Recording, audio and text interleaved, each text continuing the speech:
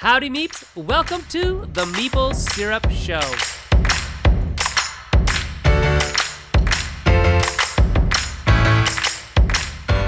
And we're live.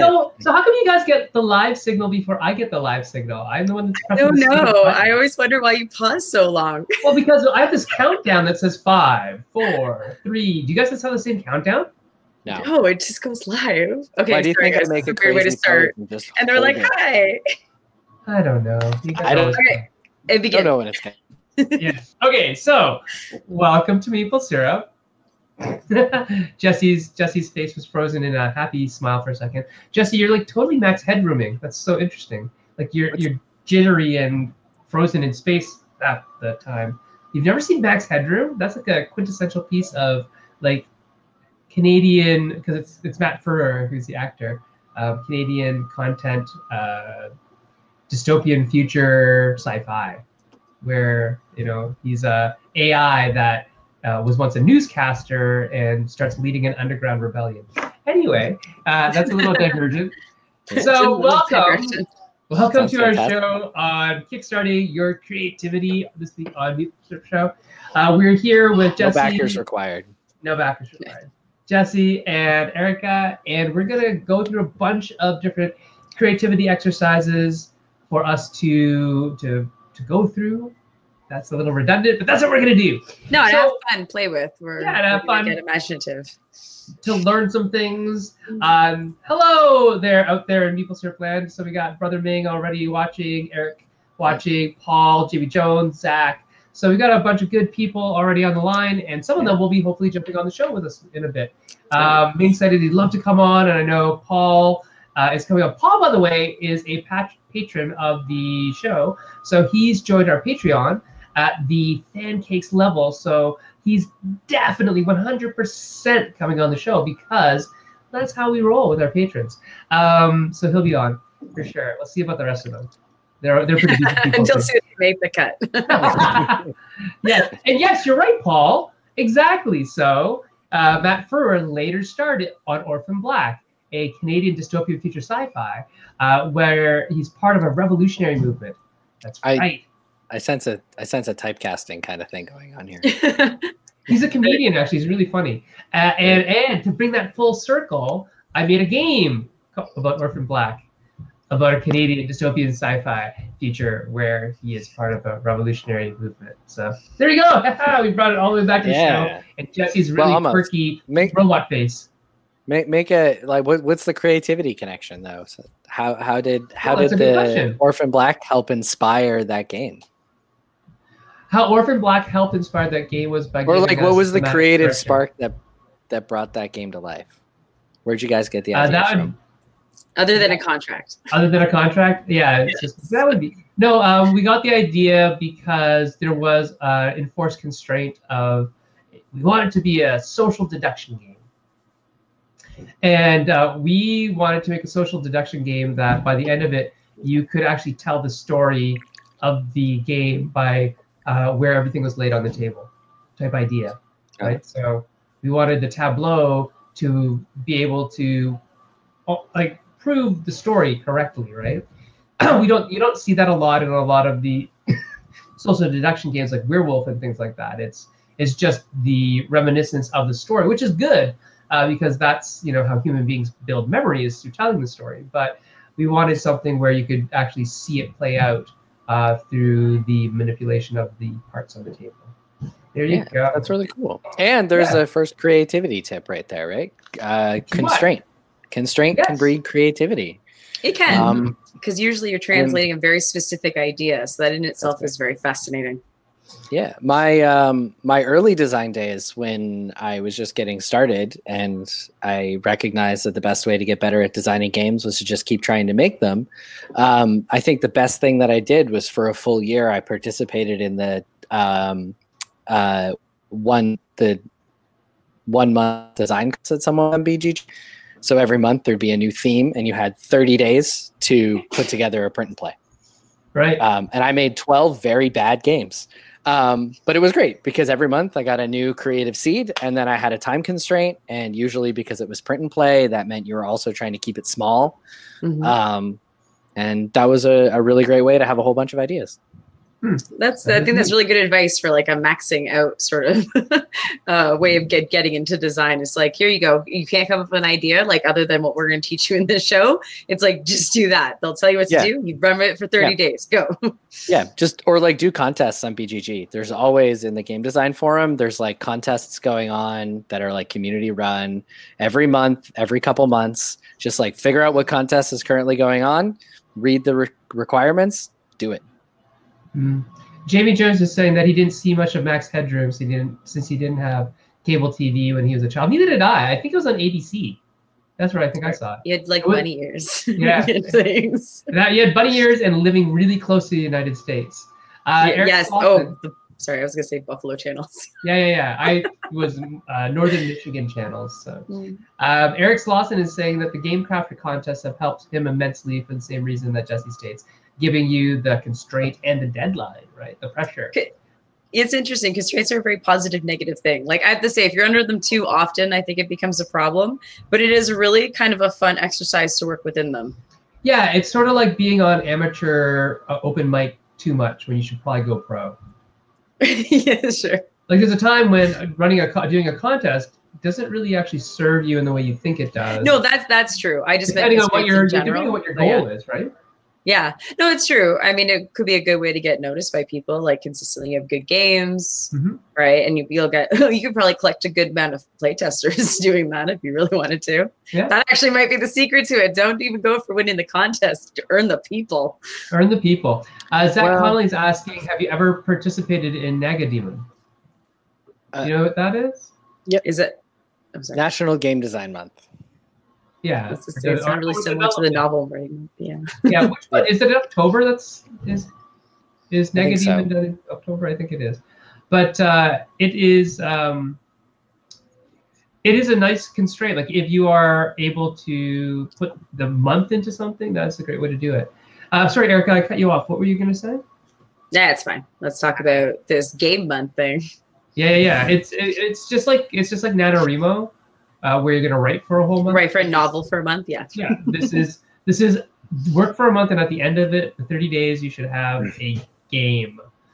I think if you felt like you weren't, because a lot of times it's like the same thing we do with like exercise, like, oh, I'll start tomorrow. I think there's like one of those things with game design sometimes, especially if you're not kind of like having consistent reasons to always be in it. Like I think we're a little different because it's like, well, I owe this by a certain time. So like I have to design today. But when you don't have that, I think there's kind of like, I'll do it tomorrow. Do it tomorrow. Like exactly like November. It's in November. Yeah. So I gotta say I think that'd be a great one for a lot of people that are like always putting this kind of stuff off. Like, oh, but I'll do it someday. It's like, okay, here, this month is for that. Go. Yeah, and the emphasis isn't on quality; it's on an outcome. No, I mean get it done. Yeah. Completion. Yeah. So this actually leads me to a question, Erica. What do you think creativity is? I think it's inspiration. Is what I think of it as. What's inspiration, though? That's the thing, because it's like literally independent to the person. So what I think is like we're all stimulated in different ways, and when I look at something, I get stimulated by it in a way that hopefully then triggers. Like for me, it's almost like all these little puzzles connecting, like all these pieces that fall in together. That it's like this is like kind of from all these different stories or things that I've seen, and so my brain starts to build a new version of that wherever that goes. And so I say it's almost like for me, and again, I have a bit of ADD brain, so my things fire a little strangely sometimes, but it's almost like my ideas fight each other. So what I need is inspiration is actually really, really good for me, or like seeing something even to say like, do this, work on that, fire by that. And then all of a sudden it's like my brain has something to actually focus on instead of just doing whatever it wants in every direction. And then it's like, okay, well, what about this? And it's like, okay, well, at least you're all agreeing in like a way of going. And that's how things. Is that why constraints help you? Because they focus you? Right.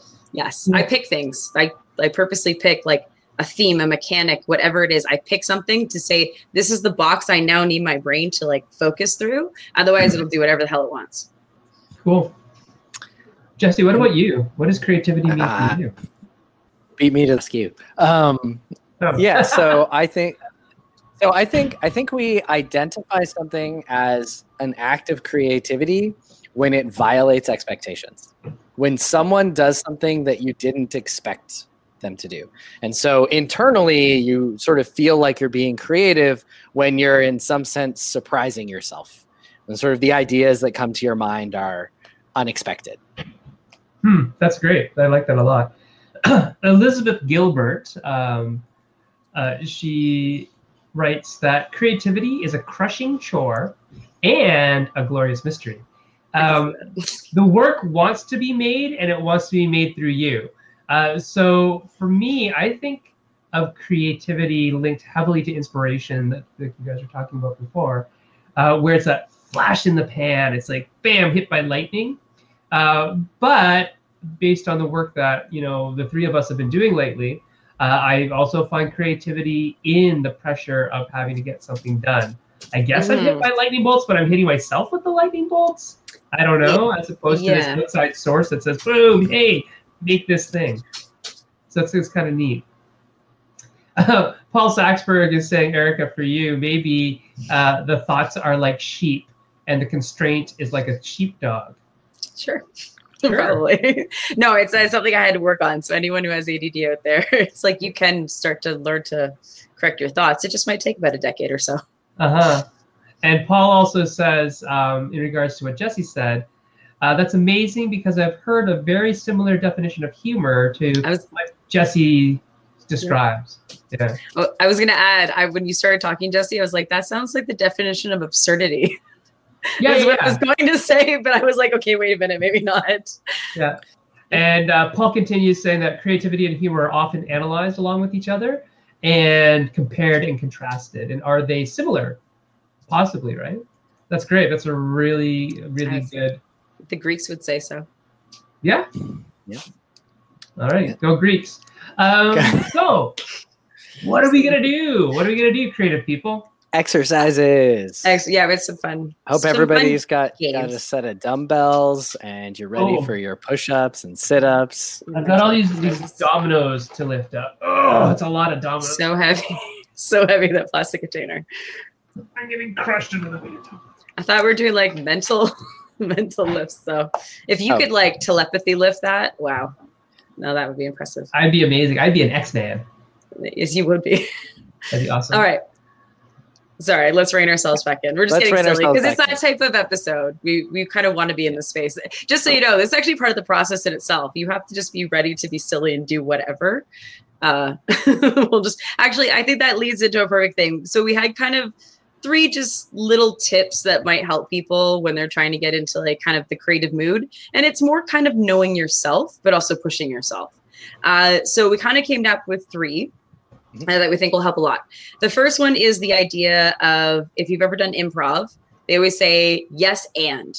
And so in this kind of, when you're kind of getting to this creative space, people like to doubt themselves or just kind of squash ideas by saying no. When you want to get into space, you don't do that. Like that could come later when you're editing or correcting or whatever it is. But this is a free flow thing. Don't stop yourself, because you can actually get in the habit of canceling out thoughts. Like if you stop the habit of that, your thoughts flow in a completely different way. They start to actually connect to each other and go down longer pathways than if you keep saying no, no, no, no. And so it's a really good exercise to get into, is just say yes, then what, yes and, right? So our next one was, we kind of already talked about this, but kind of just making that time. Like, we've set aside an episode. We're just like, let's talk about game design, something like that. Just set up aside time, especially every day if you can. It's like the Stephen King thing saying like, hey, if you want to be a writer, write every day for 10 minutes. Mm-hmm. And so even if it's that small amount, it's the habit of it and the drive of it. Like Jesse's saying, like I do a game every month, these contests, whatever it is, gets you into that like, okay, but I'm designing all the time and you're getting better and better at it. And the last one is know your environment. Like if you're someone who can't deal with like a ton of sound, it just cancels out your own thoughts. That can't be a place that you are probably going to be capable of designing in. Or if you're someone who needs background sound, dead quiet might actually kind of ruin it for you. So I would say that's kind of the main 3, that it's like, just go for it. Don't say no to yourself in any way. Always say yes, and kind of make sure you're setting yourself up for being creative, not necessarily setting yourself up for failure, like putting yourself in the wrong place and saying, okay, go. Oh, I couldn't perform. Now what? It's like, don't set yourself up for that. Okay. Perfect. All right. Now we can get into some games. Yeah. Yeah. Yeah. Exercises. So you guys start the exercise. I'm trying to bring Paul in. He says he is in the green room, but I don't see him in the green room. All right. Are you able to post any pictures for us? Do you want to do visualization first, or you always want to do? I will post a picture. There we go. We have a picture. All right. So all right. How does this creativity exercise work, Erica? All right, so this is a type of visualization. Visualization can be a lot of fun. It could be just somebody sent you a picture of something. It could be a sentence starter. It could be almost anything. And what it really is trying to get your head to decide, like, picture what it is. Where did this come from? What's the world around it like? What's the scenario that this thing exists in? And so this can be where inspiration comes from. And it's a really good exercise, kind of being like, this is a good one where it's got a lot of possibilities, which would be really fun to see where we'll go with this. And so love anyone who's watching, like, kind of figure out for yourself. The idea for this one is, what's the game? So this is like what? Sorry. Box cover? Here's a box cover. Right? Sure, this could be the box cover, right? Or this could be like the first image you see when you open up the rulebook, whatever it is. It's what's the game? And so I think we come across images like this all the time. We're like, oh, that's really cool. I don't know why, but that speaks to me. So just as a little kind of add-on, save folders of those things, because you'd be amazed when you want to sit down and just be like, I want to come up with something. You might just zone in on like, oh, that picture makes me think this, and this. Okay, there's my game. And so this is good for theme building too, by the way. Yeah. If you're not necessarily a theme person. So what do we got here? What do you think, Erica? All right. We've got, if this is the box cover of the game, I'm seeing ancient civilization. Actually, I'm seeing like we're fish. That's where I'm thinking. Like you're the fish. I like this. We're the fish. Right. I look at it. I'm like, who are the players? The players are the fish. Clearly, those are the only like sentient things on this. So we're the fish, and we're like exploring the ruins of some kind of like elven under the ocean thing. So we're like fish ocean archaeologists. I was gonna say, it almost sounds like a fish dungeon crawl. A dungeon swimmer. Dungeon swimmer. Oh, that'd be adorable. That's it. This is dungeon swimmer. Dungeon swimmer. I love this idea already. Okay. Oh my gosh. That's great. Yeah, so I see like an ancient civilization. So for me, I think this could almost be like, this is the backstory of like whatever it is, either culture that we're like looking for, or maybe even like find proof that they existed. And so I think this could be a really cool one. Like it doesn't necessarily have to go underwater archaeology, because what I'm almost like, okay, this could be like an Atlantis thing. This could be like, you know what I mean? Like all these, so here's a fun one. If this was a backstory, this is my brain just went. Okay. So in the Odyssey, we used to believe that all the islands were fake, right? Like everything he went to didn't exist. We used to not believe Troy existed until we actually found remnants of it, because those islands really did. So now we realize it's like a lot of those islands could have been real because they kind of came up and disappeared. What if this was like the story for this one, or the game for this one, centered around this one of the islands that disappeared? And so you guys are looking. Did we just totally lose Erica? Oh, really? No, I'm still here. Hi. I can't see her at all. Can you hear me, Jesse? I can see in her fine, Sen. Oh, I'll go out and come back in. Can you hear me? I'll go and come back. All right, she's leaving and coming back. Well, okay. I mean, so for audience members that are following along, I feel free to like throw your answer to the question, what's the game for this picture, and the next one that comes up, while we continue fighting with the background tech difficulties. I see Erica now. Yeah. Okay. And we're working. It happened once before where I had to pop in and come back in. Anyway, long story short, I would make up an island that didn't exist. This would be the backstory for that game. And then I'd have something where people were trying to find, like excavate or archaeology, like do some sort of dive on the site or something like that. I don't know. That's where I was headed before I got cut off. So where I was headed, just a little pun there on the picture, because it's a giant head. Was that we were ancient gods that are buried underneath the sea, and we have to rise up from underneath the sea and claim our rightful places amongst, those mere mortals, right? And take over what was once ours. But you know what? I'm going to pop out while you guys do this. and bring one of our guests on, okay? And we'll see what he thinks about this. One sec. Hold on. Am I still here this time? You're still here. I'm Okay. wondering who it's going to be. Oh, goodness. And our mystery guest is... Is it me? It's you. I can hear voices. I don't see any. Hello. Is it just a Hey. voice? Hello. No, it's a whole image. We have all of I can't see the image. Oh, no. That's okay. I can hear. Well, It's fine. That's all right. We're good. We're all having good. technical difficulties. Sorry. So, Eric, Hello. quickly introduce yourself to our lovely audience. I am Eric Slauson, game designer, also a teacher. It's a little Harper Park logo for you. Excellent. Yeah. And when you see, imagine this as the box cover for the game that you just had make $1 million on Kickstarter. What Of game course. is inside that box? Mm. I was just typing this out. I was kind of stumped by this for a while. And then I started thinking about like some sort of like Fountain of Youth type mystical. This is some sort of ancient goddess statue that has some sort of, I don't know, power to it. And we've discovered that these fish, from being around it so often, give you these powers. Like if you eat this fish, you live forever or whatever. So we're trying to kind of fish in this area. But the problem is that, you know, these gods don't want us down there. And so there's sort of I don't know, maybe a press your luck of like the closer you get to the head, the more powerful the magic is, but then the head could come to life and eat you or something like that. But that's kind of what I was thinking, that it's like radioactive magic, and the fish, instead of having two heads, have like magic powers. It's awesome. I now want a game based on the very idea of this godhead eating you that is somewhat like the center of Fireball Island, but it's the whole game. And it's like actually can try to eat you. It's like Hungry Reverse Hungry. Pac-Man. Hungry hippos who are the ancient gods that try to Hungry, eat you. hungry ancient gods. Except you play as bull. The That's sacrifices. hilarious. That is great. And the little white balls are people. Yeah. They're your soul. Sign this government. That sounds very like. Isn't there like an anime like Soul Eater? It's Soul Eater, the anime. Yeah. It all balls. Jamie Jones said this could be 2030 after the climate changed. Oh, I like that. Is that like the Statue of Liberty at the bottom of the ocean there? That's pretty deep. You fools. Wah, wah. Wah, wah, wah.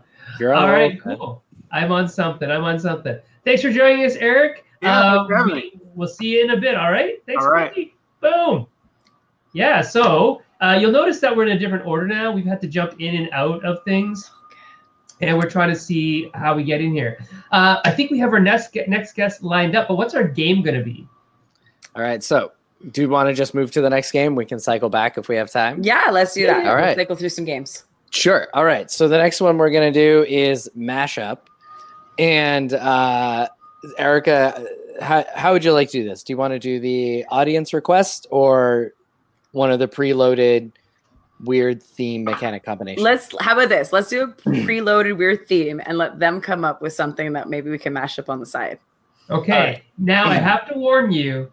I don't know if we're going to see anything. Hopefully. Oh, wait a second. What? Our guest just dropped. We'll see what happens. So let's get some information started. Sure. In the meantime, what we're going to ask from the audience, so for the second mashup that we do, we're going to take some of your prompts and try and make a game out of them. So either favorite games, favorite mechanics, favorite themes, least favorites of any of those. Throw some stuff there. And when we get around to it, we'll just pull two from a hat, and then Sen will design a game for us. Okay. Together. Yeah, that'll be Sen's job. We'll go for at least 2 to 3, and we'll see what he can do with it. All right. So keep on talking because I'm just loading some guests. All right. All right, so let's start off with what preloaded mashup do you have for us, Jesse? Sure. So do you want one that's just a weird theme, or do you want a theme and a mechanic pair? That doesn't matter. Whatever. Yeah, I like weird themes, and then we Sure. but we can be more Dinosaur spies. Dinosaur spies. All right. Are they so, sentient spies? Like, are the dinosaurs the one thinking, or are we programming them? or are we spying on dinosaurs? Ooh. No, Yes, I I want am. them to be the spies. Okay. Well, I want to spy on them. So Okay. You want to spy on them? I'm gonna go one direction. You can go another one. All right. All right. Mine will eat yours. It'll be fine. It'll be all good. Spies get eaten all the time. Spy versus Spy. Also a good game. I'll design the metagame where the dinosaur spies eat the spies who are spying on the dinosaurs. Oh. Oh. All right. It's the Truman Show, but then they eat the. Right. Sorry. So Sen, what's this game where you're spying on dinosaurs? Like? Oh, well, I love time travel. So it's a time travel game where you are like anthropologists, scientists, biologists sent back in time to spy on the dinosaurs to learn about them without changing the GD timeline, man. Come on, don't make a recursive timeline. Don't make paradoxes. But of course, life happens as it does in the ancient Cretaceous period, and you will be most likely set against that whole paradox not forming thing by the actions that it's going to take you to survive and get back to the future with all the information that you've been spying on the dinosaurs about. So if you know anything about anthropology, typically, and biologists as well, typically what you want to do is not introduce yourself into the culture of what you're observing, is you observe from afar, so you're actually spying on them. So that's where my brain first went when we thought dinosaur spies. And so you got to go spy on them, collect the info, don't get and don't change the timeline, don't change the future, and then get back in time. Okay, sorry. Oh, by the way, hello to everybody from Geekway. Jason is setting up his booth there. We'll see you there in a couple days. All right. What do you have for us, Eric? What are you going to do? All right. So I like the idea of dinosaurs in time, but I want my dinosaurs to be the spies. So what I'd like to do is have a future where the dinosaurs are, maybe some of them were brought to life as sentient creatures. I don't know. Just accept that they exist. And they have gone back in time as like these time agents, but they are dinosaurs, and they realize that they would cause a huge panic in any time zone that they actually went to. So not time era that they went to. And so this is actually also like a super spy mission where like you not only need to collect information, but you can't be seen because you're a dinosaur.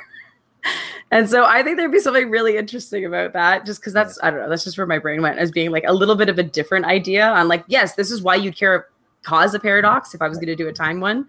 It's like, it's not that you just change anything. It's like, you're a dinosaur. if you have some sort of like mechanic about being observed, and it's like, there you've created a paradox. Someone saw a dinosaur walking around, which could actually kind of work within the storyline, because there's weird stories throughout history of like giant lizard things. And I don't know, that could be our time traveling dinosaurs. Sounds awesome. We've gone from dinosaur spies to time traveling dinosaurs. I love it. Well, right. There's sort of spies on time, but you know what I mean. Anyway, that's where my brain went. Yeah. Where does your brain go from? Where's your brain go from both of those, Jesse? Because I'm thinking Patrick Leader would like to make an asymmetrical game. I mean, so at this point, this is normally where I step in a collaborative environment, which is, okay, we've got some like good themes in place. And so now it's time to start like hammering out mechanics.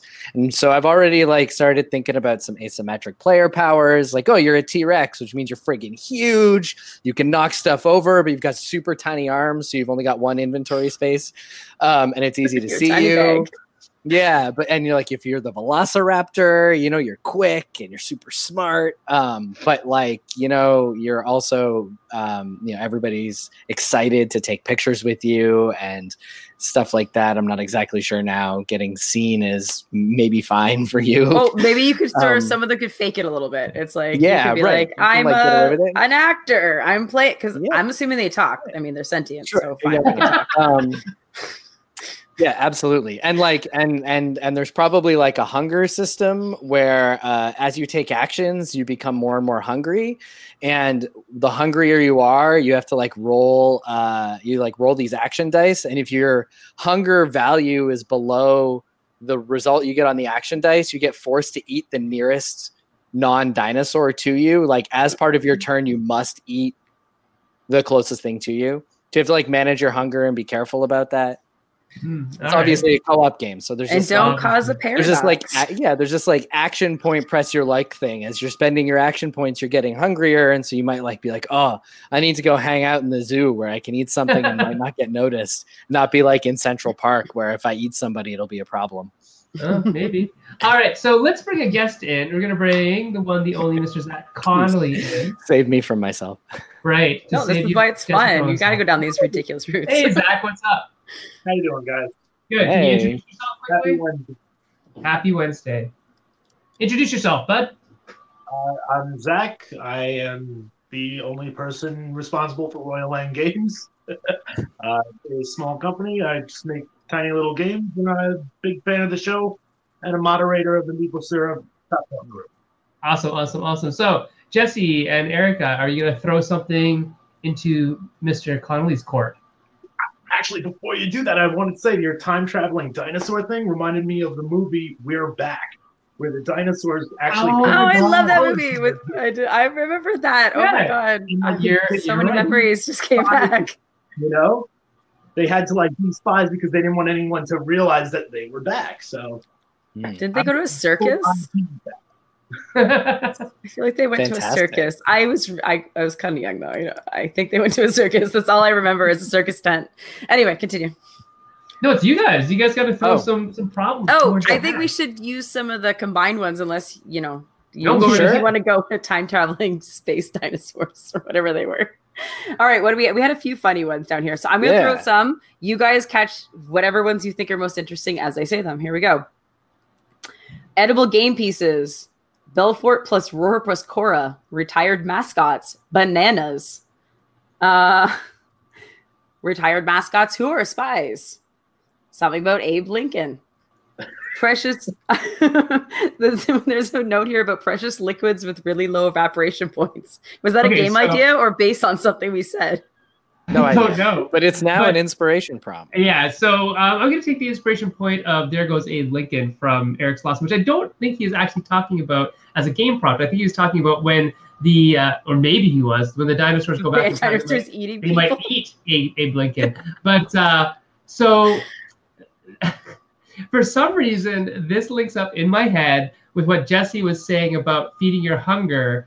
Because when Jesse said feeding your hunger, I said, oh, that would be a really cool mechanism for a vampire who doesn't want to be a vampire, like Alucard type thing, where I have a hunger, I've got to feed it, but I don't want to. I don't want to kill humans anymore, or at all. And that led me to think Abe Lincoln Vampire Slayer. Is that where you were going? That Okay. is exactly where I was going. And so an Abe Lincoln game where he is responsible for the safety of the nation in more ways than just one, not just by writing laws and doing all those things, but by fighting the demons and the hellspawn that come through a hellgate. There's also a hellgate. Come on, guys. The There's a Jersey hellgate. Devils and suches. Yeah. Like Mothman and all those kind of They have their own myths. It's fine. Americana myths. Yeah, instead Yeah, of Americana myths. not necessarily vampires and what that come from the old country. How about an Abe Lincoln game where you're trying to find him at the theater that night? Oh, Oh, before he gets shot? Yeah. like a time traveling spy would do. Or a dinosaurs and really spy would do. No, not a dinosaur. Jesse, what do you think about Abe Lincoln? Where does Abe Lincoln take you now that you're living in the land of Abe Lincoln? I actually really like this idea of trying to find him in the Yeah, Me yeah, me too. too. You can Uh, prevent the shot as the end condition on the That's- game. That's In fact, awesome. You know, that's like that's like the reverse of Secret Hitler type thing, right? Not Secret Hitler, Black Orchestra. I love It's almost that like idea. a Where's Waldo, but you're looking for Hitler. Sorry. No, I'm pretty sure we're looking for Abe Lincoln. Abe Lincoln. Let's look for Abe Lincoln. I mean, I don't think. Or if you're a spy, if you're a time traveling spy, you need to get information from Abe Lincoln, but also ensure that he gets shot, that he's in the right place at the right time to get Oh, shot. I love that. So Yeah, you're like intervening on the timeline, but you need to preserve the critical point. Oh yeah, actually, I love that's kind that. of me too. Yeah. so it's a time mechanic of. Yeah, Monomath sorry. actually needed you to preserve certain timelines that way. So Yeah. Maybe there's a counter agents who are going to disrupt the timeline, and we are trying to save the timeline. Jesse and I had a game kind of based on this. Dual factions would be a good idea, where it's like a competitive co-op kind of thing, where you could be team based and you each have your objectives, right? And I don't know, it could even be one of those hidden identity ones too, because maybe it's like you don't quite know who's working with you, even though you know what your objective is. It could be interesting. You all just got sent back, but you don't necessarily know if you're sent back together. Cool. Well, thanks so much, Zach, for participating in the Abe Lincoln thing. We're going to bring another person in. We'll see you in a bit. Good old Abe Lincoln. Good old Abe Lincoln. So we're bringing in my little brother. Hey, Neil IDP. Can you hear us, Ming? We can't hear Ming. We can't hear you. Can he go out and come back in? That's what happens to me. He can just contribute by interpretive dance. Oh, we missed out on that one. Next time. See if Ming can come back in and see if his. Can you hear me now? Yes, we can. Okay, that's cool. much better. All right. Okay, that usually fixes it for me too. Yeah. So what are we going to do now? Are we going to talk more about Abe Lincoln, or do you want to talk more about Abe Lincoln, Ming? Absolutely not. We could pose the reversal idea, get that started, and then see if we can make another mashup. That's right. So this is a new exercise to flag everybody. So we're going to shift into the reversal exercise. Erica, what are the rules of the game? All right. So while we do one more example of a mashup or a visualization, one of the two, what we'd like you guys to do is start generating the idea of an end condition. And it could be thematically attached, but some sort of end condition where this is basically how you want the game to either finish or how you win or whatever the condition is. And what we have to do is actually figure out how to get a game to do that. That will basically from start to finish reach that ending. And so sometimes you have it's a reverse design. And so if you can come up with an interesting end for the condition, audience, give us some game endings, some game end conditions, and to fill in the time while we wait for that, one more random prompt. Do a visual. You want to do a visual? Let's do a visual. We had a couple. Sure. And did you like any of the other ones, Sen? Sure, I like a lot of them. I'm going to call up one right now. So I'm going to kick myself out so you guys can talk about this. Yep. Let's see what he picked. He picked the pulsar. All right. So this ends with everybody just being destroyed. So this is there we go. Obliteration. Yep. I will not tell you what this actually is. Go. I don't know what that is. So it just looks like something's being destroyed. A game end where you're all trying to find mutual destruction, but I guess the person who causes it wins. Interesting. So you want everyone to die, but you want to be the one who caused it. Yeah. It could be multiple Armageddon tracks, and maybe everybody has their own Armageddon device, and the first one to destroy everything wins. It's like simultaneous player elimination. Everybody loses. Yeah. Well, maybe it's the world being eliminated, because I mean that's a good way to thematically tie in using up resources. There's only a certain amount of resources on the board / planet, and everybody's trying to use it, and the game ends when all the resources are used / destroyed. And so everything you build destroys more resources, but it uses resources to build them. So it's a engine builder that is exponentially fast. Interesting. Which might be very. I don't know if that would be good. Yeah, I was actually thinking of like you just the fork I went with your idea was more of a universe scale game of Rampage, where it's like a set collection thing and you collect cards that correspond to the things that you're responsible for destroying.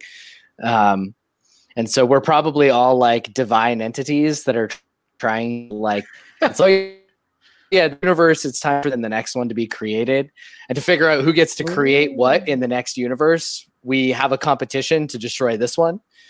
So you're like destroying stuff and you're trying to like get like sets of things, and mutually assured destruction. You want to die last. That's amazing, Jamie. Wanting to die last typically is the goal in every game. I choose how we all go. That's funny. So we've got Paul back in, which is great, but we're going to do a game ending with Ming. And Ming, I think you're going to enjoy this one. I will show it right now. Well, I think you'll enjoy this because I want you to add the anime flavor to this. And this is your job. You're the only one I know who can do this, Ming. So you cannot even choose to not accept this mission. Your older brother is telling you must do this mission. Okay. Our family honor relies on this. Okay. Jonathan Harb gives us this ending. Okay. Game ends when your crush chooses you. Oh my God. There's actually 2 board games I know of that already use this exact mechanic. That uses a theme. One was kickstarted and failed. very sadly. Okay, well, how would you make them the one that wouldn't fit? Yeah, no, I looked at it. So it's definitely a game where the theme was trying to get senpai to notice you. First one to As get was them. true. Oh, of course it was. Notice me, senpai. Notice me, senpai. And so the problem that I thought was that it's too, I think, resource heavy. I think what makes these kind of games super fun, video games, is the story beat elements to it. And so I think instead of making a game like this where the goal is to get your crush to notice you by just like hitting resource markers of being like, hey, I'm filling up this meter, now I'm filling up this meter. I think it's much more important to have story beats where every time you fill up a meter, you get a story card.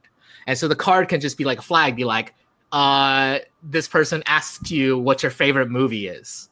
Or something like that. And it could either be maybe the game itself just has a correct and wrong answer, or what I think would be much more interesting is that as you are playing the game, collectively, everybody is trying to figure out who this senpai is.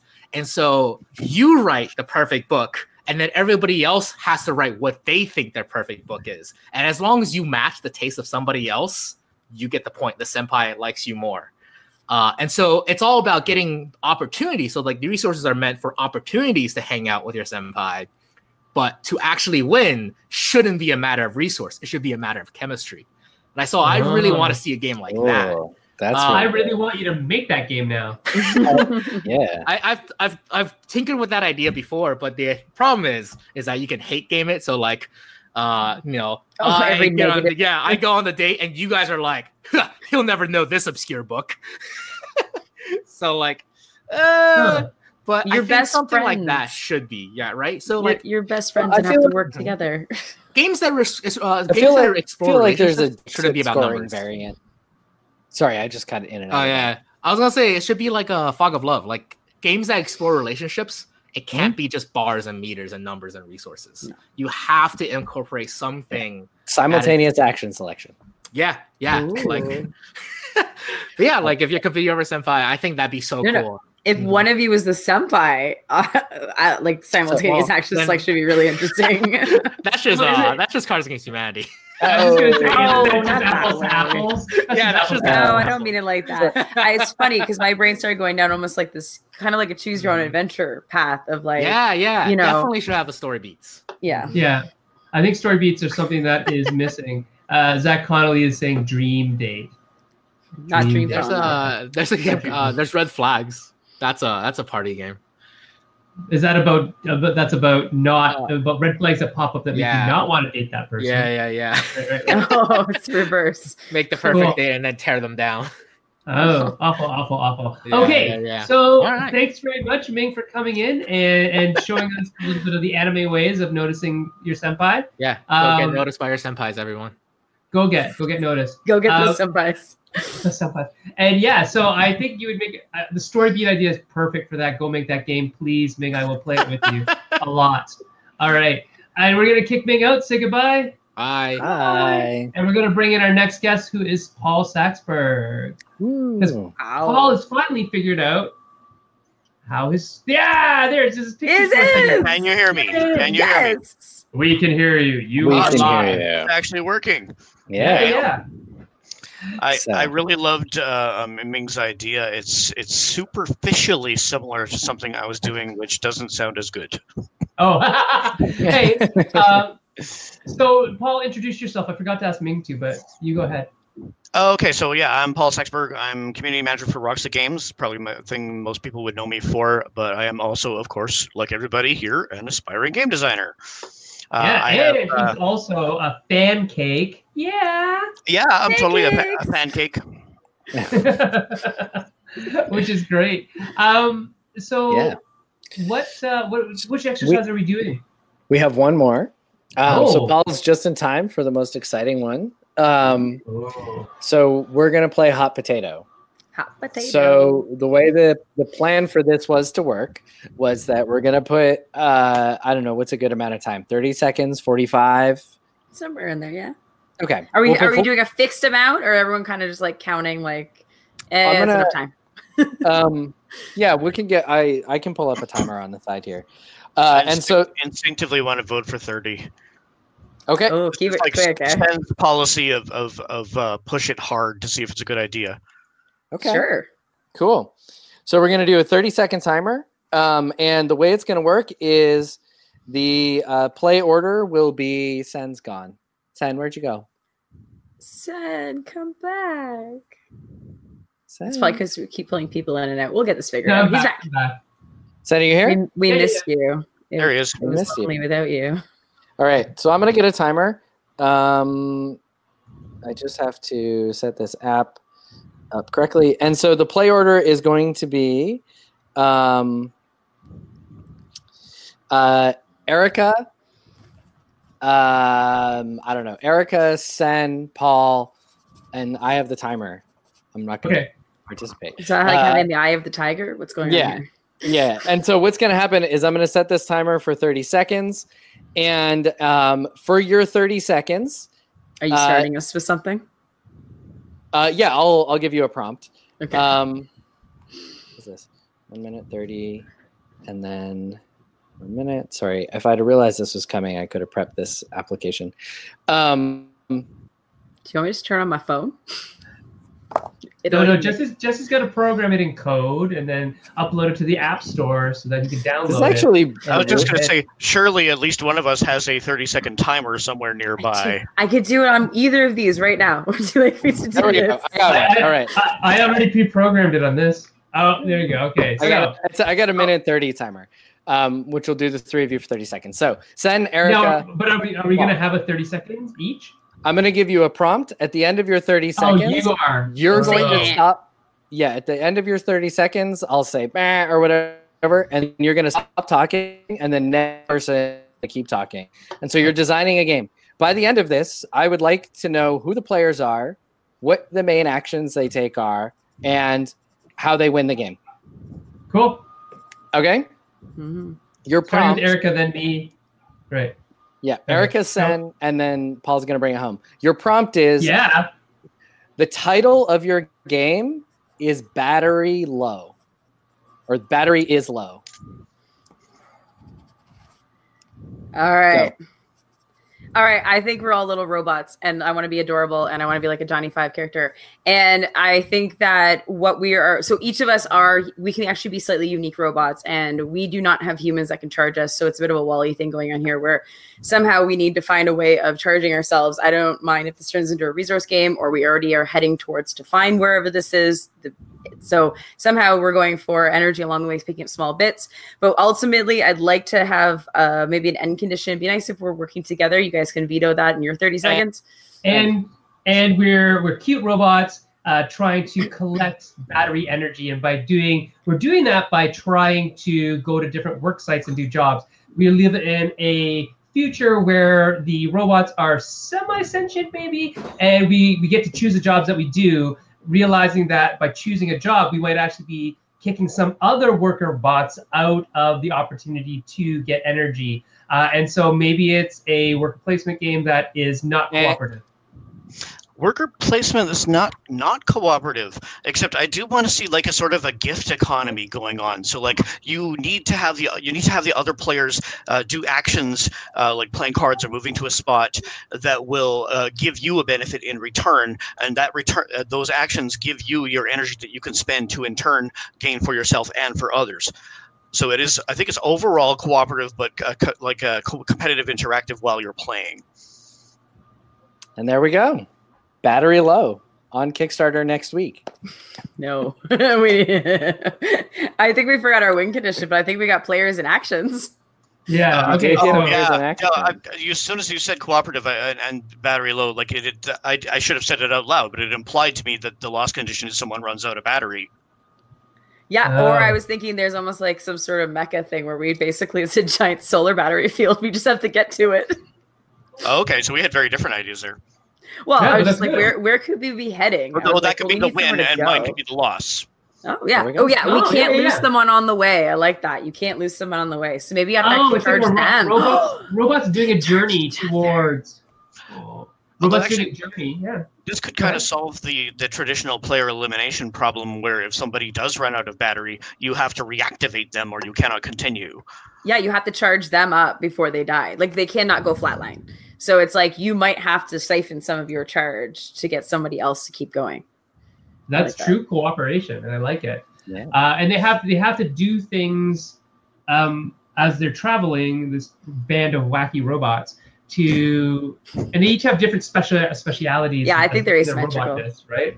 To do jobs for the humans who will pay them in e-credits that they get to recharge themselves. And I really liked your idea, Paul, of like people doing actions that benefit them, but also have like a small bonus for maybe the next player in turn order or a specific other player. I think that could be a really cool thing, even in a cooperative game, if that's the direction that this takes. Could be a really interesting way to encourage cooperation, even if it's just something small like my card gives me a main action and then provides a resource icon that will power the kicker effects on the cards played by the next player in turn order. So it'd be almost like we were like collaboratively playing a game like Nightfall, where I'm trying to take an action such that I get to do the thing I want to do, but it also sets you up to get your bonus actions that you're going to follow me with, and so on and so forth. That sounds like our story game, Jess. Yes. Yes, in a way. That's really cool. Let's run this one more time because that was kind of fun and it's really short. Okay. Do you want to be in on it? Sure, I can be on it. Does someone else want to watch a clock? I will watch a clock. Are you sure? I can put up a timer. You haven't really participated, said. What do you mean? Okay. If you want to run the timer, go ahead, run the timer. All right. So you want a minute and a half? So Erica's going to run a minute and a half timer for us. Yeah. How about this? You guys can see it better if I do this. So ready? At 30, I'll just tell you. I'll say, Okay, ready? Yeah. What's the firing order? That's what let's go. Jesse, we'll start with you. Okay. Then let's do Paul. Then Sen can wrap it up. I'm the anchor? Okay. You can be the anchor. Bring it all back around. I'm not a good anchor, just to let you know. Let's come up with something. Okay, I need to look at title for something. Anyone have any good ones? Someone must have something in the comments. Okay, hang on. I'll see if I can fix it. Yeah, if you're in the comments and you can think of a game theme that you'd like to hear as hot potato for a couple minutes, let us know. We had retired mascots from earlier. Oh yeah, that was a kind of neat one. I like that. Let's go see which one what they actually said. Okay, fine. Here's your title then. Name Mascot Mischief. Mascot. Awesome. Mischief. Okay. Ready? Right. 3, 2, 1, go. All right. So I'm immediately reminded of the HBO guy does the news stuff. But anyway, 2 weeks ago he did this thing about Cheetan, which is this John Oliver was this like Japanese mascot that a doppelganger. So we are playing as mascot doppelgangers, trying to affect the sort of tourism in a city by running in and interfering with their existing mascot and trying to gain more popularity than the existing mascot. I think that's absolutely fantastic. I want to see it as a social deduction game. I want to see variable player powers on the mascots. So like if we're both giant ducks, we have some kind of a duck power, and we're competing not to determine who the genuine duck is, but maybe the genuine duck is an advantage, but to determine who's going to be the surviving duck. Oh, that's interesting. And so the win condition in this, I don't know. Go, Matt. Okay, the win condition in this, I thought we were done, is that you have to be the mascot that earns the most money for the city, become the most popular mascot, and you can do that in part by doing a little take that stuff by identifying who is underneath the hood or underneath the mask with the other mascots and like throwing dirt at their actual public character, so they have to fire that guy and bring a new person in, and they're just not as good at being that. That's your The dogs are that's awesome. Oh, they thought when I said beep, they thought the door. Someone's at the door. Sorry, guys. They might have thought someone's at the door. So there's mascot mischief. Erica, what would you add to that in 30 seconds? Yeah. I don't know. Like, that went all kinds of places. We're like already trying to figure out who's inside the suits. You know what? I feel like there'd be really interesting to have some sort of popularity feature in this as well. So maybe like mascots that are not as well loved as others can have a way of like bumping themselves up. Oh, I definitely think so. Known. Yeah. That's definitely got to be something about the popularity of that mascot, because they're trying to earn money, and mascots do that through popularity. Yeah. And I like the idea of the actions that Paul was talking about, or trolling. In the case of the thing I'm remembering, Cheetan, the mascot that John Oliver had an entire episode about, was a doppelganger mascot who basically was just like would wreck cars, but was best friends with the city's existing mascot. And like whoever this fake mascot was, they put so much effort into having a personality, but they were a troll, and that was like part of the problem. It was like kind of like a false flag kind of deal. We can go around and get all these things blamed on the real mascot. Yeah. Is this like the Japanese mascot Cheetan? Uh-huh. Is it like the Japanese Cheetan? Like the bear looking thing? It's kind of a weird bear looking thing? No? It's an otter. Or is this a real thing? It's a real thing. No, you can look at it. There's a John Oliver episode on YouTube. You can watch it. Last week tonight about Cheetan. Totally check it out. Yeah. It was like what got me running. Okay. And it says I have a Japanese otter fired after an unsanctioned mascot goes rogue. Yes. These are legitimate things. That should be the subtitle of this board game. Yeah. Rogue mascots. When mascots go rogue. It was a real otter, like an actual otter got fired from its job because a rogue mascot with the same name as the otter. Now there's this poor unemployed otter out there standing in line somewhere for a handout. That is so weird. Okay, cool. Interesting. Well, it took you so long to get on the show, Paul, that I feel bad about kicking you out. So let's keep you on. Yeah. Whatever serves the show best. You serve the show best by being here with us, and that's awesome. Thank you for coming on, and thank you again for your support on the Patreon. Just as a note, our Patreon is www.patreon.com/meeplesyrup. We have a couple tiers, and we're looking towards building a goal of being able to get the audio from these back up online. We need funds to support somebody actually doing that job because it's a thankless job. And we need to pay for server space to constantly host the podcast. We used to have a podcast up that we had to circulate the last 10 episodes or something. And it just became problematic, and people would run out and say, where are the rest of them? Because there'd never be like all 186 of these at once. We just didn't have the space. And so if we can get some funding support, then that is what it's going to go towards first. And after that, we'll start setting other goals if it ever happens. So thank you so much, Paul, for your support. I know for a lot of people, when they support, it just seems like a drop in the bucket, but everything does really help us out in the end, which is wonderful. A lot of drops make a rainstorm. Oh, yeah, they do. There you go. So, Paul, you are a super creative guy. So I don't know if you follow Paul on social media. He writes a lot of parody songs, and he and I have this kind of ongoing beef, a bunch of diss tracks between MC Junk Art and Dr. Bray, our two rap personas. And Jesse used to be involved in that a little bit as well. And so, Paul rapidly is outclassed. Yeah, very nice, but not in the puns. Paul is very much a creative guy. So, Paul, how do you keep creative? Well, being ADD really helps. I think just constantly exposing yourself to new things. I'm really interested in psychology, so I'm always like watching podcasts and videos and things on that. So I posted in the Maple Syrup Shop Talk page a really good one from John Cleese, which is, aside from him being amazing and hilarious, it's probably the best scientific analysis of creativity I've ever seen. And so I don't know that I can give better advice than he can. But from my own point of view, I think just constantly being exposed to new experiences, new things you would not like go outside your comfort zone, listen to some sort of music you don't normally listen to, watch a show you wouldn't normally watch, hang out with someone you normally wouldn't hang out with, and put all of these things into your brain, and then they will eventually start to collide with each other and produce new things. That is a really neat way of doing it. I like it.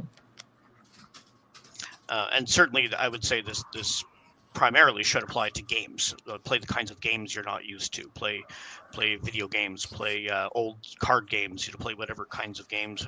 Sit down with a kid and just play with them in a game that doesn't have any rules. Huh. That's really interesting. Yeah. Very, very cool. Yeah, that's really good advice. Yeah, and I think that's great that we ended on that, because normally now is when we give advice, and Right. I'm really thankful that Paul was here to give that piece of advice, because I certainly would have given that. That's great. Jesse, is there anything that we need to talk about for the show? Oh, yeah, Next week's show. we have guests.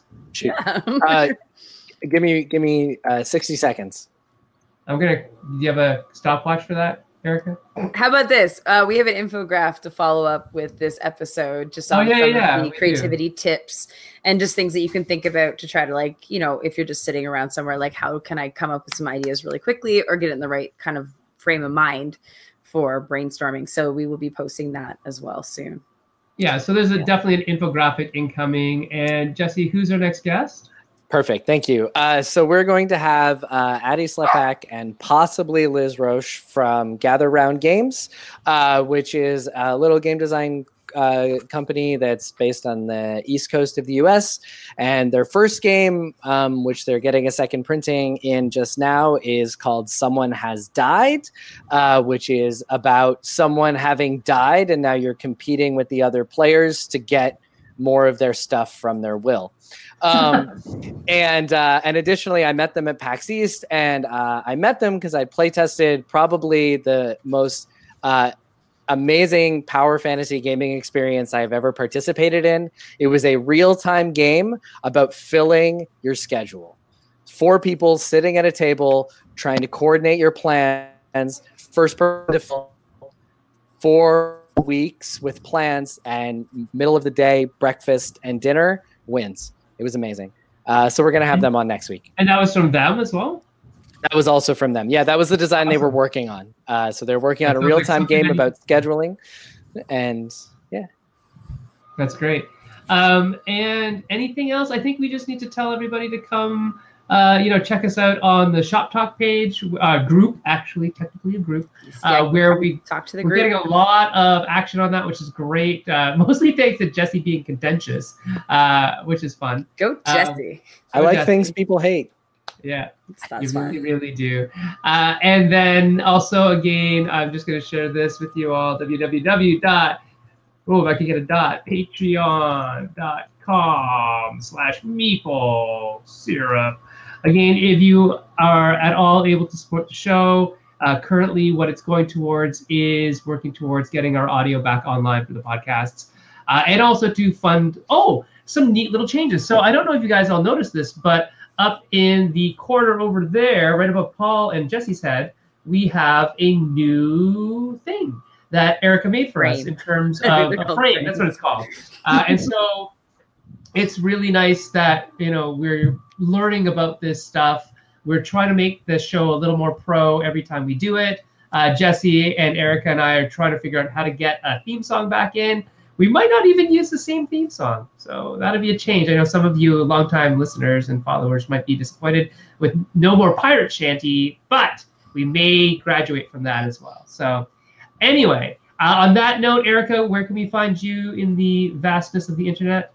All of my game stuff is at Frenemy Games on Twitter, and that's Frenemy with an I. And she made herself a very nice little header for Canva. Made the name of the header. I'm learning these things so we can look better. Yeah. Jesse, what about you? I am always on Meeple Syrup Shop Talk stirring the pot. So you literally are. How about you, Paul? Where can people find you if they're looking for Mr. Dr. Bray? So I'm on Twitter at Wayward Clam, but I don't go on Twitter as much. Your best bet is to I'll be joining Jesse in the discussions in the Maple Syrup. Okay, or if you want to make a complaint about Roxley Games. In that case, you should address it to Sen. He will solve all of your problems. Yeah, if Gavin ever signed one of my games, maybe I would. There you go. Oh. Anyway, well, maybe if I designed a game that was worthy of Roxley, I think that's actually there you more go. the point. That's actually part of the point. I wasn't going to say anything. No, you don't have to. Try harder, Sen. Well, the funniest thing. is that my kids think try hard is a bad thing because of Fortnite. But anyways, go ahead, Paul. What were you gonna say? Oh, I was just gonna say it's not my decision anyway. So I could love your game, but you got to get past Matt Tolman. Is what you got to do. That's even worse. Getting past the toll booth. Matt, the toll booth Tolman. All right. Anyways, that is it for this night. Next week we are gonna have Addie and Liz from Gather Around Games. Gather Around Games. Yeah. Gather Around Games. And so we're going to gather around the maple syrup campfire and chat about indie game design and all the wonderful things that it has in store for us. All right, so we'll see you guys next week on the Maple Syrup Show. Good night, farewell, and so long. Bye. Avita, say goodbye. Thanks so much for listening to the Maple Syrup Show. If you'd like to support us on all of our projects, please check out our Patreon page at www.patreon.com/maplesyrup. Hope to see you next week.